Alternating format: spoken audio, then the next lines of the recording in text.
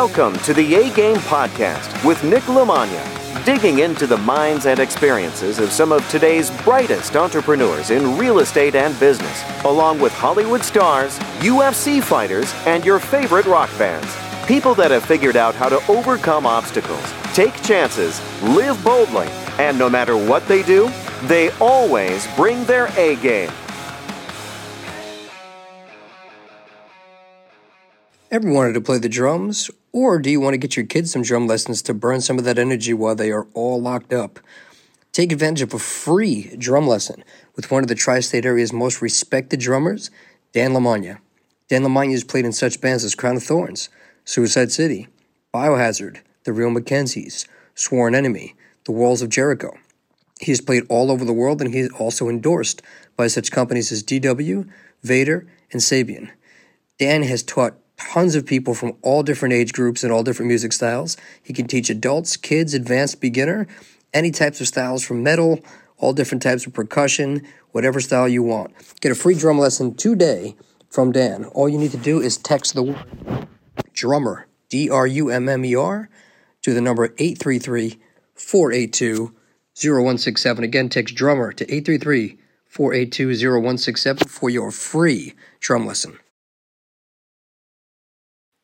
I get a lot of questions from people on wanting to pick my brain, wanting to ask me about what I do, how do I do it, all kinds of things across the spectrum. One of the things I try and answer back with is there's a few different ways that we can work together. People can either participate by being a buyer, being a seller, or being a partner, and that's really the best way to learn. So if people have questions that have reached out to me, the best thing to do is jump on www.nicknicknick.com. And you can schedule a consultation if you're looking to sell properties, buy properties, partner on some deals, or just get a general consultation to see where we can even fit in and where we can do business together on any level. There's options for that to set some stuff up. So please visit www.nicknicknick.com to buy, to sell, or to partner on real estate deals or opportunities. That is the place to go. That is the best way to start making money and learning the process. All right, welcome to the A-Game Podcast. My guest today from Live Oak Investments is Jennings Smith. We were actually just getting pretty deep into a conversation, and I had to pause him because I thought the information he was giving was great. But he's a multi-unit investor. He's gone from, in the last year, up to 185 units, right? That's right. So, it's up to 185 units. So we were just talking about it, and I just like his story because I think no matter where you are in your career, whether you're somebody who's in single family willing to go up to a small apartment unit or somebody that's starting out with a couple of residential houses and trying to figure out how can you scale up and go to 100, 150, 180 units, or just learning from the ups and downs of that balance, or especially right now when we're all under quarantine and nobody really knows what's going on in the market. And, everybody has an opinion, but what are you doing? What's working? Because I really think there's a lot of smart people saying a lot of smart things, and I don't think any of them are necessarily right or wrong. I think everybody's just giving their best educated guess, which is great. But I've seen so much confliction from very good, smart, investor savvy people, but we're really not going to know for a week, a month, 2 months, what really happened and how it's really going to shake out. So I'll let you do a quick intro on you and your company, and then we'll just start going through. We'll start from your first deal. We'll take through the year. We'll go through some of the balance stuff that we were talking about, and then we'll talk about what you're doing now and some of the things you were saying that I thought was awesome for ways to adjust and really start to do things now while people are scared and sellers are a little uneasy. So Jennings, my friend, take it away. Yeah, thanks for having me, Nick. I appreciate it. My background is when I was 15, I started building stuff. I really have always liked construction and started a construction company.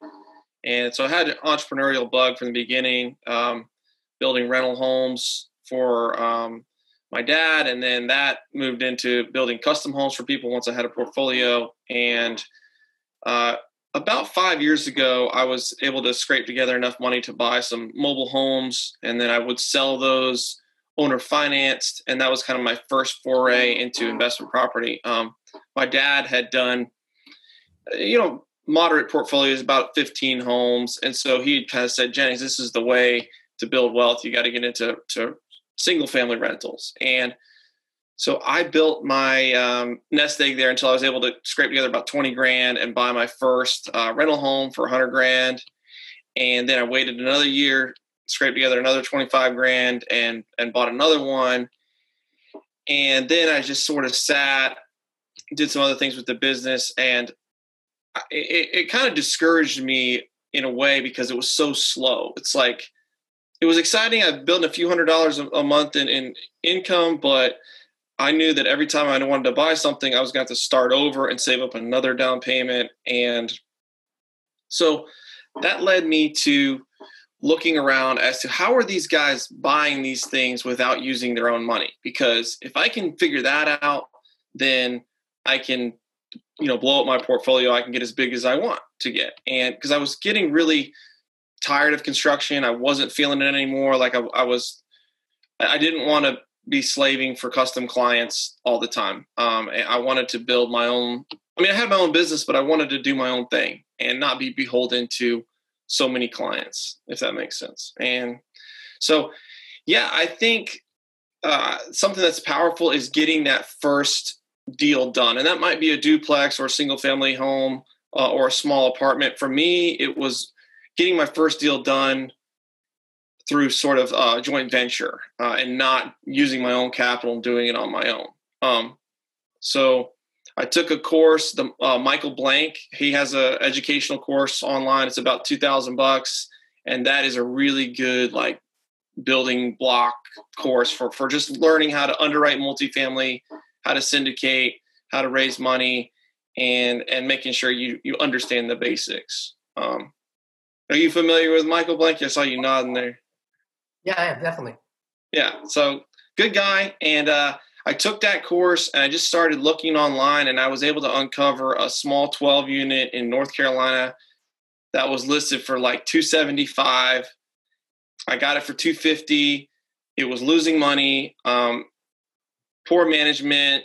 The rents weren't high enough. That they were paying for all the water and sewer and propane. They'd had no, utility bill back system. And so I saw opportunity there, and I approached the owner. I said, "Hey, no bank's going to finance this deal. It's not bankable." It's like, "You're right. I'll do owner financing." So he wanted 30% down. And so I went to an investor and got $90,000 from him. He saw the numbers. I put out, made a little sheet off of Michael Blank stuff. It was just copy and paste. I wasn't really reinventing the wheel, but was able to convince him to give me $90,000, and we closed the deal. And now we're about, 10 months into that. Well, no, we're about a year. It's been about a year since we bought it, and we're hopefully going to refinance it in late summer in August. And so we've raised rents up. We got a new management company. We instituted a utility bill back. And I live about 5 hours away from this project. So it wasn't right in my backyard even. But that deal gave me a ton of strength to, there's my son. Hey. How's it going? All right, I got to be on this call. What are you doing? What's up? All right, I thought you talked on your phone. So yeah, it's just like that video on YouTube. Hey, we're in quarantine, got to roll with the punches. But yeah, so we then I went to one of Tim Brott's events. Maybe some of your listeners have heard of him, and that really poured jet fuel on what we were doing. It was like, holy cow, this guy is refinancing in 18 months, doing cash out. He's taking a lot more equity, because I gave away 60% of the equity to that investor, which was still a pretty good split, because I wasn't paying a preferred return. But I figured out how we could give away just 10 to 20% of the equity to the investor and pay a preferred return, take on a little bit more risk, but get bigger pieces of equity and do bigger deals and involve more players, take on more partners, so you didn't have to do everything yourself, which I think was huge. So then we took down a 63 unit, a 41 unit. We took down 2 trailer parks, took down an 18 unit apartment. And now we're working on a 208 unit, a 112 unit, and a 48 unit, and maybe a 63 unit that we're in the midst of negotiations on our way to 1,000 is what we're that's our next milestone. Dude, that is outstanding. That's awesome. I love that. So for people that listen to this, I hear every day there's no deals. And every day, you're on that page. So, we share a lot of the same circles on social media. And every day there's somebody going, I have a deal I'm looking for financing on, or I'm refining this. Like every single day, people are getting deals. So I like that. And one of the things I thought was really cool is, again, you went to the same event that I went with in the Tim Bratz event. And there's somebody that sits there probably right next to you. And then they leave there and they go, there's no deals. This doesn't work. Yeah, it works for Tim because he's got 3,000 doors. It works. And they make excuses why it works for everybody else. But then literally somebody sitting right next to them like you goes out and takes the same exact information and just does something with it and just stays persistent with it and gets, 180 units this year, working on all these other units. And I just think that's cool because everybody has the same opportunities. It's just a matter of, what are you going to do with them? How are you going to react when things get tough? But I definitely think people jump from course to course and seminar to seminar and person to person and asset to asset, just looking for the thing that's going to make them rich without having to do any work. And that never exists. So obviously, I'm sure you worked your butt off to do that, but talk a little bit about starting out and getting into that, because in a market right now where it's probably the most competitive it's been as far as multi-units. There's a lot of people out there looking for them. Lee Kearney always says that there's a lot of dumb money out there, people just overpaying for properties, but you're still getting quality deals in there. So how many different markets are you in? What's your setup like for lead generation for deals? Have you had to put out a ton of offers? Are you getting a lot of rejection? Talk a little bit about how you're finding your markets and how you're finding your deals. Okay, great. Yeah, I'll say I think that one of the things that held me back, and I can see it holding other people back in the beginning, is it's this underlying current of fear of like where you really don't want to find a deal, because you knew if you did find a deal, you wouldn't be able to close it and you'd be too scared and you couldn't raise the money and you couldn't get the loan and maybe your credit isn't great and you don't know who would be the boots on the ground guy and who's going to run the renovation. And those things prevent you from finding those deals because you really don't want to find that deal. And the universe or whatever isn't going to deliver that to you if you really don't want it. And for me, I think it's building that belief, because you can't just wake up and say, yes, I've got the ability, resources, and mindset to take down a 200-unit apartment complex.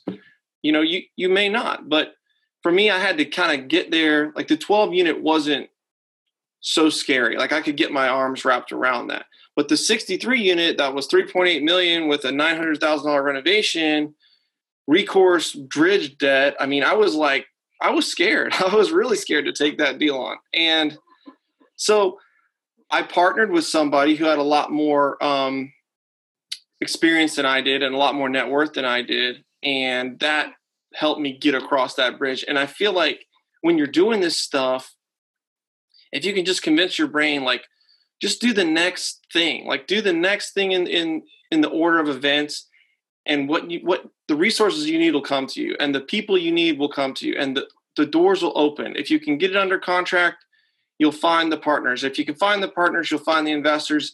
If you can find the investors, you'll find the bank. And if it doesn't work out, you at least know a whole lot more than you did before you started, and maybe next time it'll work out. So I think that before we get into like tactical, like how do you find deals, I think most people, they really aren't trying because they really don't want to find a deal deep down. They wouldn't say that, but think about, are you scared? Because if you're scared, that's okay, but you just got to take it one step at a time. I think that that's amazing. I've actually never heard somebody put it like that before, but I think you absolutely nailed it. Even me thinking about it now, at the times that I was kind of half in, half out, I was too busy to really focus on it. I think I really didn't want it to come through because I really didn't have the time to focus on it. And I think you're right. And as far as being scared, I always, the thing I was saying to you earlier when we first jumped on before we started recording is I like the parallels, because that old how you do anything is how you do everything, I've really found to be true. And there's people that are just never going to let fear of doing something keep them from doing it. And there's people that are always going to do that, regardless of what it is, whether it's, crossing the street, getting on a plane, going on a vacation, fighting a guy in a cage, or buying 100 units. And I think that fear keeps too many people. But I think the misconception is that people think that nobody's scared. Like, I'm sure there's some level of Tim Bratz that's going, holy crap, there was the coronavirus. I'm $300 million in debt. If nobody pays their rent this month, what the hell am I going to do? Like, but the other side of that is the logical part of it makes you know, like, no, that's everybody's not going to not pay the rent. I think, like you said, anybody, again, not to ramble too much, but when you talk about fighting, you listen to the guys that get their butts kicked. And then when they go on the interviews after, they were like, you know what? I knew I wasn't going to do good tonight because when I was walking to the cage or the ring, I wasn't scared at all. So I feel like it's totally normal no matter what. Like you're comfortable with the 12 unit. It's not so bad. You do that. Now you go into a 24 unit, a little bit scarier. Then you go to a 48 unit and same thing. Somebody's scared to buy their first single family home, do their first flip, get their first rental. They do it. Oh man, I'm scared to do a fourplex. But you just start to get into those bigger things and your comfort level starts to get a little bit bigger. So I know you said you had a construction background, but did you start investing at all in single family homes prior to multi-units, or was that 12 unit your first investment property? No, I had 4 or 5 trailers and 2 single family homes before I bought the 12 unit. So my first foray into it was $5,000 for a double wide that didn't have any HVAC and was trashed. And I put $5,000 into it and I sold it for 20. So that was my first kind of deal. And then they defaulted and I had to take it back and remodel it again. And I could have quit right there because it sucked. Like it did not work out the way that I thought. But I remodeled it again and then I just sold it straight up instead of trying to owner finance it. But then I've done that 7 or 8 times. I mean, I've done very well. I mean, I buy them, I fix them up, I sell them for about twice what my cost basis is, and I owner finance it for 5 or 6 years at 14% interest, and it's a solid return. It's just not that scalable. It's not big dollars. You're talking, for a couple $100 a month, but it does add up. I mean, it's a good way to start. I mean, that might be a nice thing to think about is like, if you can buy a mobile home, people, if they can afford the payment, if that payment is less than rent, you can sell it for whatever price you want. And if you can sell them something that's already fixed up that they don't have to dump a ton of cash into, because people don't have cash, but they have payment money. They have $700, $800 a month, and you can sell them a $10,000 trailer for 20 all day long, as long as you're only requiring a few thousand down and it's livable from day one. Then you don't have to maintain it. I mean, that is kind of a cool thing to just dip your foot in the water if you're willing to go into the wild west of mobile homes and stuff. Yeah, from what I understand with those, I had a friend that did pretty well with them. They don't really offer financing on used mobile homes, right? Only new ones. So there's a whole market for you doing seller financing on that. Absolutely, yeah, absolutely. And mobile home parks are amazing because of the leverage. Where if someone's not paying their lot rent of $200. You essentially can take their home. I mean, you say you got to move your home out of my park because you're not paying rent. And if they don't have $200, they don't have $2,000 to move it. And so they either pay or they abandon the home, and then you can easily recoup the cost of your lost lot rent. And so you have just a ton of leverage in mobile home parks. But anyways, I digress. But Great, man. My other question for you is obviously the entrepreneurship's in your blood. You said your dad was picking up maybe 15 units, had some portfolios and stuff. Obviously, you have a family that I just met them. Hello. How are they when you first started saying, hey, I'm going to get in, I'm going to buy this 12 unit, or I'm going to do this $900,000 renovation on this $3.5 million apartment? Was it a hard sell, or have you and your wife always been a team from the beginning? Because I do meet a ton of people that one person's go, and then the spouse or the business partner or somebody at home is really the red light, and that makes things very hard. But it changes the game completely when you have that support at home. Yeah, absolutely. And I would say my wife is 100%. She's not 100% on board with all of my ideas because sometimes, but she was very comfortable with the mobile homes and the rental homes.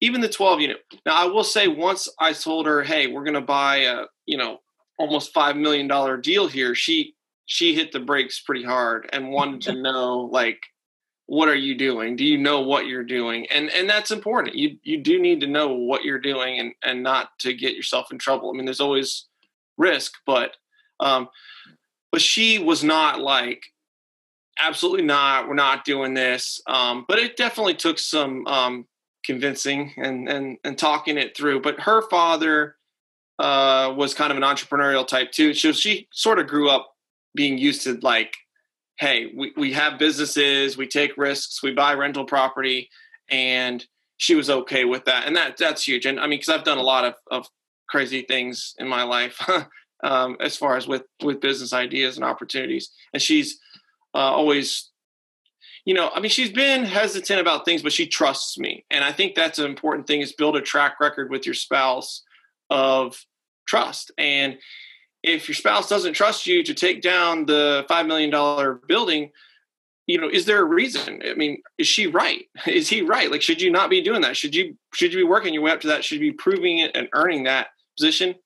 And maybe they're just having a limiting belief, and maybe you guys got to work through that. I don't know. But I think that I built trust with my wife over the years of safely and successfully doing business ventures. And so she was not thrilled about it, but she was okay with it. And now she's happy with it. But of course, we're taking on some risk here with this coronavirus. So, but it's limited. We're not over leveraged. Like the 63 unit as is brings in about $45,000 a month. We're going to 65. That's where we're stabilized, but our payment's only $17,000. So, if 50% of the people don't pay, we still have enough to pay that mortgage. And we still have 3 months worth of mortgage payments in our reserve account on top of that. And so that's the kind of thing that you need to take courses. You need to educate yourself. You need to think about how much carrying costs. If I'm buying a 50% vacant building, you better think about like, okay, I mean, how long is it going to take me from getting to here to ramping completely up so that you don't get jammed up? Because you start going back to investors, needing more money, getting stressed out. Like, this gets not fun real fast. Yeah, I feel like for a little bit there, I had PTSD from mine because, we're in such a different time that with the people that are out there, with the Michael Blanks and the Tim Bratts and the guys like you that are, on all these different levels, when you start to do hundreds and thousands of units, they're not all going to go great. And I learned the hard way from somebody that I thought had all this experience and was teaching me. And we jumped into a bunch of deals, picked up 100 units. And I realized one day he called me and goes, look, I haven't made the payments on the water or the electricity or anything in like 3 months. I don't have any money. And I was like I borrowed all this private money that you don't give a shit about, obviously, so I had to go in and learn all those lessons and like unscrew that whole project. And I was very upset about it when it happened. Like you said, it wasn't fun. It was very stressful. But the stuff I learned from actually now having to go in and take a building that I bought that was bad, that had now become worse, and like turn it around and really the learning experience there. So I love hearing, everybody can put the highlights on social media of all the good stuff. But when I'm going to be partnering with somebody or learning from somebody or working with somebody, I also want to know that they know what not to do and they know about those lumps and things like that, because those become equally important. Like you said, you better have some sort of coaching or some sort of mentorship or JVing with somebody that has been around a little bit, knows the ins and outs of that. So you don't have to have those tough times. And that's what I think is really cool about what, things like this, just podcasts and getting on and somebody just learning what questions to ask and what not to do is super, super important. And I think that there's huge value in that. Absolutely. I mean, you think about our resources and, it's like levels, like you got money and then you have time, which is more valuable than money. And then you have knowledge, your brain. Like, your brain is the most valuable thing ever. All human wealth has been created by thoughts in your brain. And so if you can partner with someone that has 10, 15 years and hundreds of millions of dollars of experience, or even just way more than you have, you can avoid a heck of a lot of pain. And that's why, I think it's worth it to do educational stuff, and it's worth it to partner with people and give up equity, at least for the first couple of deals, so that you don't go bankrupt. I mean, that's going to set you back a long ways if you really screw up. And so not as a fear thing, but it just, to me, it makes sense I don't have to get the whole piece of the pie. I mean, that first big deal we did, I own, I think, 27% of that. And that's a good shake at it. But if I tried to get, all of it, the deal never would have gotten done. Yeah, it's the old half of something is better than all or nothing every single day, right? That all starts to add up. Absolutely. And we've done that with, as we've grown, we've started to partner with guys that are trying to get into the game initially, where they have a good deal, but they don't know what to do with it. They don't know how to raise money, or they don't have the legal docs or whatever. And we've partnered with them so that they can get a piece of the pie and they can learn from us. And then we can, all get a deal done instead of it just dying on the vine. I think that's awesome, man. Now, the seller financing stuff, that's interesting because I don't see, as far as Tim's model, you don't see a lot of that right now. And I know when guys have cash, you can always obviously get a better deal if you come in with all cash. But I also do really like, and I think with everything that's happening right now, it's a great time for that strategy to actually go to an owner who might not be in a great spot, have them hold some paper on that, especially while the banks really aren't sure what they're doing. So the 36 unit and the 66 unit that I had done, it was very similar that we negotiated. The seller was going to hold 90%. We were going to have to put down 10%. I borrowed private money. We put it in. Tim always says over borrow, make sure you have all those things lined up. But I think that that's a great strategy for coming in for commercial buildings. That's a huge thing. And then having that plan, one of them, we had a 5-year balloon with an option to extend it for 3. So then when you do get approved for the refi, you can go back and actually cut a sweeter deal, go back to the owner and be like, look, I was going to have you carry the paper for potentially 8 years. If I cash you out in 2, what can you do for me as far as the price goes? So I haven't really had anybody on that's been talking much about that seller finance strategy. I think it's an awesome one. Talk a little bit about the approach to that and why that's helped you and how that's a good strategy for multi-units. So that's something I picked up from Michael Blank. I mean, he says, always ask for seller financing, always ask for seller carry. And we do. We don't always get it, but, and we don't always ask for in commercial, you can do a seller carry in a second position. So it's not necessarily like if you're buying something for $1 million, they're holding 900,000.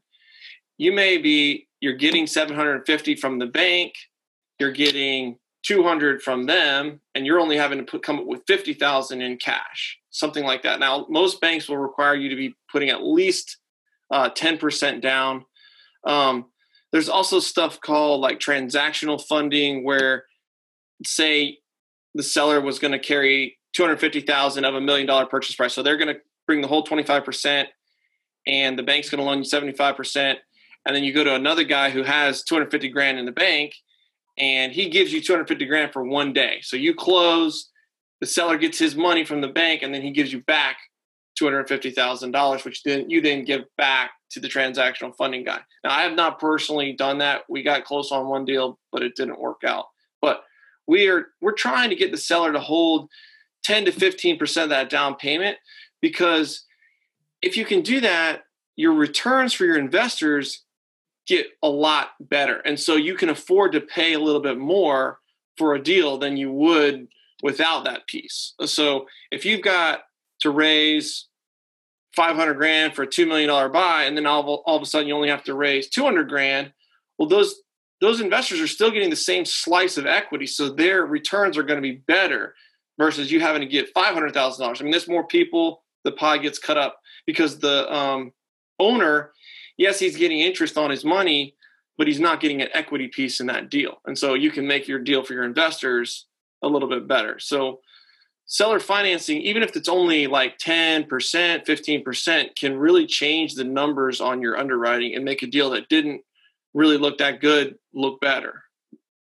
That's outstanding, man. I love that, and I completely agree. And I think, again, that's going to be a really cool thing that I think more people are going to start to push and take advantage of with all the coronavirus scare stuff going on. So I think that's really cool. As far as markets and things like that, are you going after deals yourselves, or are you doing the old, having other people are using social media? How are you picking your markets? How are you finding your deals? Again, I don't want you to give away your secret sauce or anything like that, but just some general things of, your practices for how you're finding things. Because I know that there's people that pay a lot of money in marketing. I know there's the Stephen Ty Morris type of guys that they just use their social media and they get deals coming there. I think Tim's a little bit of a hybrid of it. So what kind of things are you doing? So yeah, initially, I'll admit we kind of got lucky. My partner Yaden, he lives in the same town as me. He's also a real estate broker, and that big the 63 unit came through a colleague of his, another broker. Before it came to market, he's like, "Hey, I got this. You guys want to look at it?" Because Yaden had been saying, "Hey, we're going to buy real estate now." I mean, we had just gone to the conference, and so we got lucky there. And the 12 unit was listed on the MLS. So I just found that on the MLS. So a lot of people think, oh, there's no good deals on the MLS. And I don't think that's true. I think usually the prices are too high, but you never know who's going to take your offer. And most people won't take an offer, or they won't make an offer. If they're not within 10% of what they're asking, they're like, they'll never consider my offer, but they will a lot of times. Or they say no. Who cares? Like, so what? The guy said no to you. You're never going to see that guy. Like, why do you care what that guy's going to think about you and your stupid low offer? Like, it doesn't matter. He's going to hit delete, and that's the end of it. Like, move on with your life. But that was a big thing for me, because I was like, for once, whatever reason, I didn't want to make too low of an offer, which is stupid. But so we then started like reaching out to wholesalers. I feel like I'm not a wholesaler, but a lot of people in that market are good wholesalers, and they come across deals and they don't know what to do with them. And they see the power of multifamily. And so we'll say, hey, we'll give you, 10% of the deal if you just bring us the deal. Like, just bring us the deal. We'll give you 10% equity. You don't have to do anything else. Like, we'll manage everything. You're going to own this thing, cash out refi, equity, cash flows, everything. So some of them, that's what they want. Others want to be more involved, and we can parcel out pieces that way too. So we've gotten some stuff through wholesalers, and most recently we've ramped up through Mark Evans. Mark Evans I'm in the DM family. Yeah. So his thing is building your email list, direct email, and how important your social media and just your platform, YouTube, whatever you want to call it, your personal brand, the A Game podcast, Nick Lamanga, Nick, all the things that you're doing to build your personal brand, that increases deal flow, that increases money flow. Where attention goes, money flows, as Grant Cardone says, and it's true. And so Yaden and I have been really ramping that up with sending out daily emails, posted in the Facebook groups, scraping emails off Reonomy. We pay for the Reonomy is a software that you can find who owns commercial real estate. And so we're downloading 500 contacts a month, putting them into our database, and we're buying, we're selling. This is a case study. This is how we pay investors. This is the deals we have coming up. Just anything it doesn't even matter if they read it. We just want them to see like Yaden and Jennings in their inbox and like, oh yeah, these guys buy multifamily. So if and when they come across something or they ever want to invest in something, they reach out to us and we can help them. So that strategy has created some traction, because we have not gotten anything under contract in the last 3 or 4 months. Like, we went through a drought there. I don't know what it was. I mean, we were trying, we were putting in offers, but nothing was shaking. And now, since the coronavirus, brokers that stuff was under contract and they flaked out, they reached out to us instead of somebody else. And we were able to get, stuff at really, really good cost basis, because people are scared in this 3-week, 1 month, 2 month window. And that's the thing. We don't know how long this is going to be. And there's power there. And as we were saying before we started the podcast, if you have the guts to pull the trigger, put it under contract, like, you're going to have 45 days of due diligence, or 30 days, or whatever you negotiate as long as you can. And then you can also put an extension in there saying, hey, I'm going to put another 10 grand down, which is still refundable. It's part of my earnest money. And that'll extend my contract another 30 days, extend my due diligence another 30 days. And then I have another 45 days or 30 days to close it. I mean, it's all relative, but you're talking 90 days before you really have to make a multi-million dollar decision. And we're going to know a lot more about the coronavirus. And if things go well, you're going to buy it. But if things go well and you sat on the fence for 3 months, they're not going to be so apt to talk to you, to respond to your offer, to put it under contract now, to get a buyer. People want cash. Anytime there's a crisis, everybody flees to cash, and selling that apartment complex is fleeing to cash. So if you can help them get that done, I mean, we had a deal where these people wouldn't even talk to us. They wanted like almost $2 million for a 24 unit in Charleston, which is a hot market, and offering 1.5. Then they found out like, well, 1.68, and the coronavirus had just hit, and I was like, no, 1.5. Okay, we'll take 1.5, but we want you to shorten your due diligence period. No. Okay, we'll take it. I mean, they completely folded everything. Another deal, $33,000 or $35,000 a unit for something built in 1997, 100 plus units, and the buyer flaked out. We came and offered $400,000 less, and they took it. So you got to keep swinging the bat, even though you're scared. And I'm nervous too, but I know that I've got an emergency chute. I mean, if 3 months from now we're still in lockdown, no one's working, the economy's going to hell, I'm not going to close those deals, but I don't know what's going to happen. So I'm putting myself in a position to win. Awesome. Like you said, when things change, I like what Tim was saying. He said two things. One was, never waste a good recession, which I think is awesome. Because again, you look at how many people bought and made so much money when everybody was running away from real estate in the last crash. And the other thing is when you talk to those sellers, he was saying the same thing, like getting on the phone with them now and telling them, people are scared. You're never going to get a better offer in the next 12 months than you are today because things are going to keep going lower. So take my offer. So I love that. And you can always, again, things go different. You can retrade, but at least you have them under contract. At least you have control of them. And to what you said, I completely agree because all my deals prior, I'm finally getting into doing some direct marketing and things like that. But I've always just been word of mouth, and I've used the MLS, and I've used wholesalers and relationships like that. And the old Kiyosaki thing with going against the trends, everybody's going away from the MLS. So to think that there's never any deals there when everybody's ignoring it, it's like you said, the asking prices that they have, there's no deals there. But the thing we always joke about is the two most common phrases we hear from our realtors are, one, they will never accept that offer. And two is, holy crap, I can't believe they accepted that offer. Yeah. Because it happens. It's the same thing with people that get on the phone. They'll have their cold callers call 200, 300, 400, 500 people a week. If you put 400 or 500 offers out to buyers on the MLS, you're still going to get some deals off of it. It's just, I've never really cared where the deal came from. I've always just been a big believer in put the word out everywhere, who you are and what you're doing, and just I'm buying. And like you said, when they're looking for a reliable source to come back when somebody else flakes, you're the first phone call they make. So I think that's absolutely awesome. And looking outside of your immediate market, I think that's a limiting belief, especially if you live in a market that's solid like Chicago or Charleston. And I mean, the stuff we're looking for is value add. And so any metropolis, it's going to be hard to find a good deal there. And I wasn't comfortable expanding my radius until recently.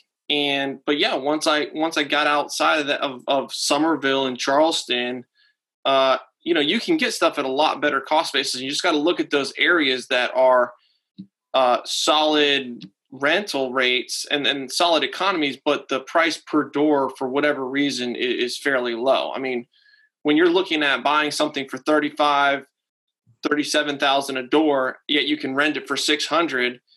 When you think about the old rule of like the 1% rule, buy $100,000 house that you can rent for $1,000 a month. I mean, 35,000 to 600. I mean, that's almost 2%. I mean, that's 1.5+%. You're going to make a good spread there. You're going to run it efficiently. You're going to be able to most likely be profitable. And you got to look at all the variables. But those kind of deals you're not going to find in Chicago or even Charleston, unless you're in a unique scenario like right now. I mean, the North Charleston deal, we're at $60,000 a door, and we can rent it for about $900. So it's about 1.5 multiple, which is solid. But I really like the market. I know that the Charleston market is going to continue to appreciate in the foreseeable future. Or I think it will. Yeah, it's a great market. I see a lot of people doing a lot of stuff there. I know Tim's got his vacation house there, his beach house there. It's good stuff, man.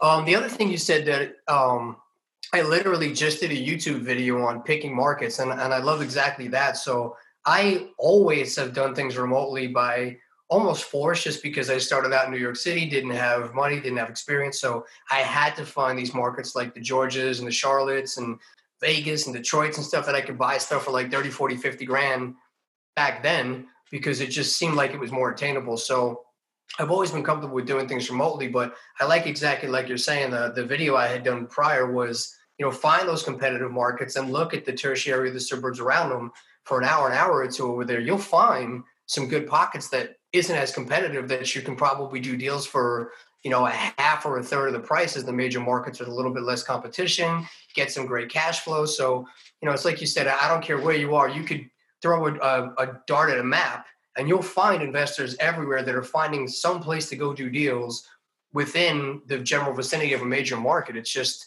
I don't know if it's relevant to this, but like Jesus didn't create miracles in his own city. People look at markets and there's no deals in my market. And then you talk to somebody in a different market that's doing deals in your market. It's just because sometimes like those blinders, I don't know, just people have multiple attachments. They don't think that there's anything there, but they're looking at them through a different lens. And I think it is a good idea to look in your market first and to be willing to put the work in. You may not get lucky right off the bat. You may have to build a list. And I think a lot of people in the beginning are scared to put it out there, like to raise their hand and say, I want to buy, or I'm buying multifamily, because what if it doesn't work? What if everyone thinks that I'm stupid? What if I don't ever buy anything? And I'm a fake. I haven't ever bought anything. And well, if nobody knows that you want to buy that, then nobody's going to send you anything. You're never going to know anything. Like, what are you, a secret agent? Like, you got to put it out there that this is what you're doing.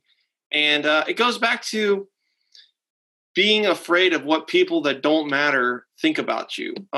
There's this quote I love. It's like, if your goals are bigger than your need to be liked, you're going to achieve your goals. But if your need to be liked is bigger than your goals, then that's going to become your ultimate goal. And it's so true. Like, everything that's holding you back from going for something is probably your fear of, what are people going to think of me? Are people going to like me? And that's stopping your goals. That's becoming your ultimate goal, is the need to be liked by someone you don't even care about. It's so crazy. That's one of the things that most caught my attention about Mark Evans. I was like, this guy doesn't give a crap what anybody thinks of him. He's going to say whatever he wants to say. He's going to do whatever he wants to do. And he was really giving some like amazing tough love to a lot of the guys at a couple of the commercial empires that I met him at. And, even at his event, all this stuff, I did a podcast with him, and he was a big reason why I actually hired an assistant. He has a way of just kind of slapping that insecurity or that like illogical thought out of you and just kind of just do it. So I relate really well to that. So talk to me too a little bit about, I didn't know you were part of the DM family. I know some guys that are part of that. I know Mark pretty well. I think that that's a great group. I love what they're doing. Masterminds have been a huge piece of my just mental growth, business growth. Again, like slapping a lot of those stupid thoughts about caring what people think and surrounding myself with people who are doing things, not just talking about things. So for you, I don't know if you're a part of any other ones, but how is being part of a mastermind and surrounding yourself with a group of people that are all helping you level up and go-getters and sharing all those experiences and stuff, how has that helped you personally and professionally? So I really had never even heard of masterminds much until I went to the event I was at with you. And I thought, this is stupid. Like, who would pay all this money and like to hang out? Like, that makes no sense. But as I got into this world, I realized, okay, a lot of people I really respect and admire that are really doing things are in these things. And the more I read, the more I saw that maybe I don't know everything. Maybe there's something to this. And so, yeah, I was thinking like, man, if I joined a mastermind, I think the only one I'd want to join is Mark's. And it's full, there's 33 people in it and no more. And, but I built a relationship with Mark, texting him, talking to him, and he actually invested in a foreclosure deal with me. And I was like, wow, this guy is legit. Like in his story in Commercial Empire, he wired Tim 10 grand. he wired me $75,000 for a deal. And I mean, he had met me one time. It's like, okay, this guy he trusts me, and I'm going to try to deliver for him. And so as we built that, a spot opened up, and he called me and asked me if I wanted to take it. And I had just had to pay for a foreclosure. I had a hard money loan on it, and I had to pay $30,000 to just pay the hard money loan off. And it was like the worst timing. I was like, can I put it on payments? And he's like, no, you have to pay the whole thing up front right now. So I was like, all right, I'll do it. And he's like, well, what's your wife's going to think? I was like, I don't know. It's not going to be good. He's like, well, she knows you're crazy. She married you. So I talked her into that. That was one of the ones that it was like, kind of like, what are you thinking? But she got on board with it.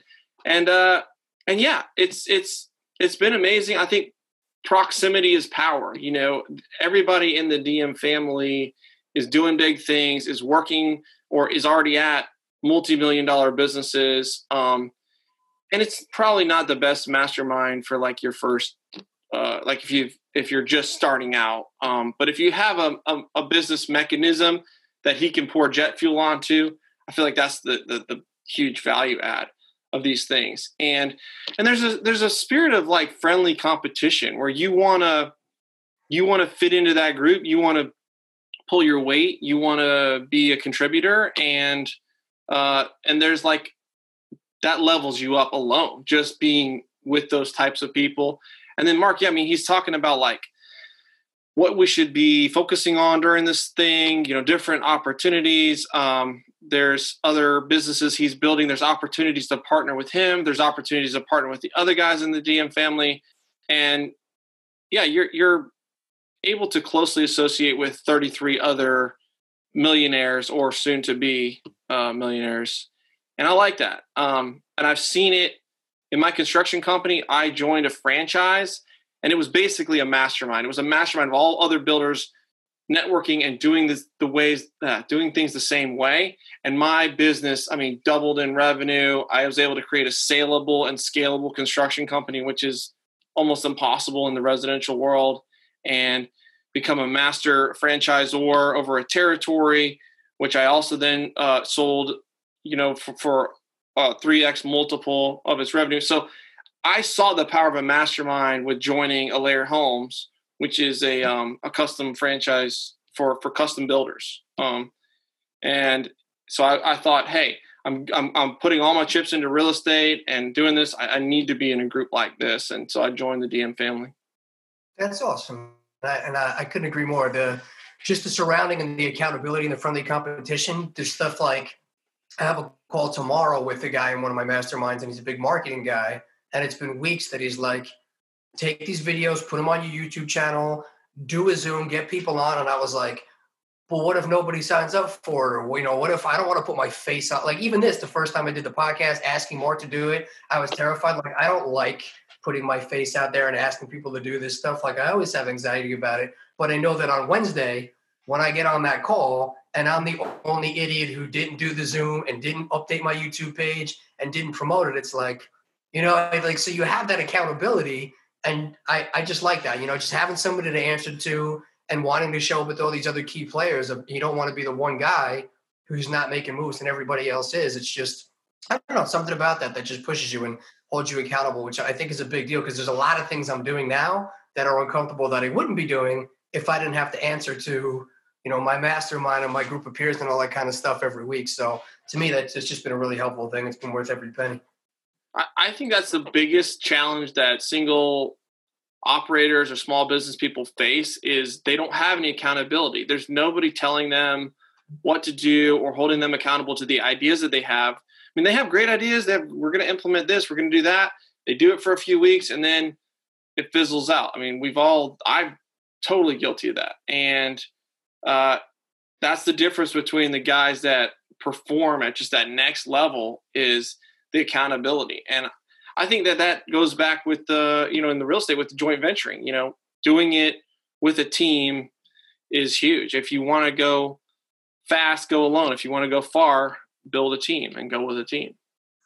I love that, man. I think that's awesome. So What are some of the things now that you're doing to adjust your business model for the current events that are happening with the coronavirus? I know it sounds like you're going back and you're hitting some of your older leads or some of the people that were on the fence before, but what are some tactics or things that you've shifted in the last couple of weeks for these projects?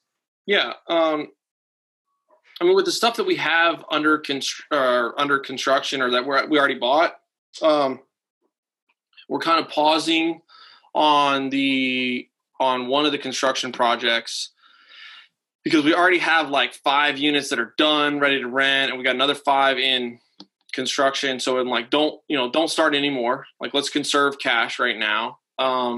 We are hammering like yard signs, banners, flyers, PDFs, like trying to push new tenants coming into those buildings. I've reached out to all my mortgage brokers, or, the people that hold the mortgages, and just said, hey, we're okay right now, but just wanted to communicate. This is what's going on. And I'm going to continue to communicate, like, here's what we thought we were going to collect. This is what we collected last month. Here's what we're collecting now. Just keeping them up to date, researching some of those forbearance programs, and just in case we need some of those. I think that it's good to be aware of that. Start working on an SBA line of credit if you need that. I mean, they got 3.75% interest with a 30-year amortization payback. Like, you might even just want to just get that if you can get it. And then as far as my efforts for acquisitions, continuing to reach out on stuff that's under contract. Okay, this is a good one. If you go on LoopNet and you see something, or Catalyst or MLS, you see something that looks great, but it's pending, it's under contract. We've gotten 2 deals that were under contract that suddenly have evaporated. People are scared. I mean, the buyers are scared too. They're like, well, I think I just want to wait my due diligence. And if your due diligence is expiring right now, this is probably the worst time to be under contract. I mean, I would not want to be under contract right now. Like, if I put under contract a month ago or 2 months ago, I would be pushing for extensions. I would not be trying to close right now.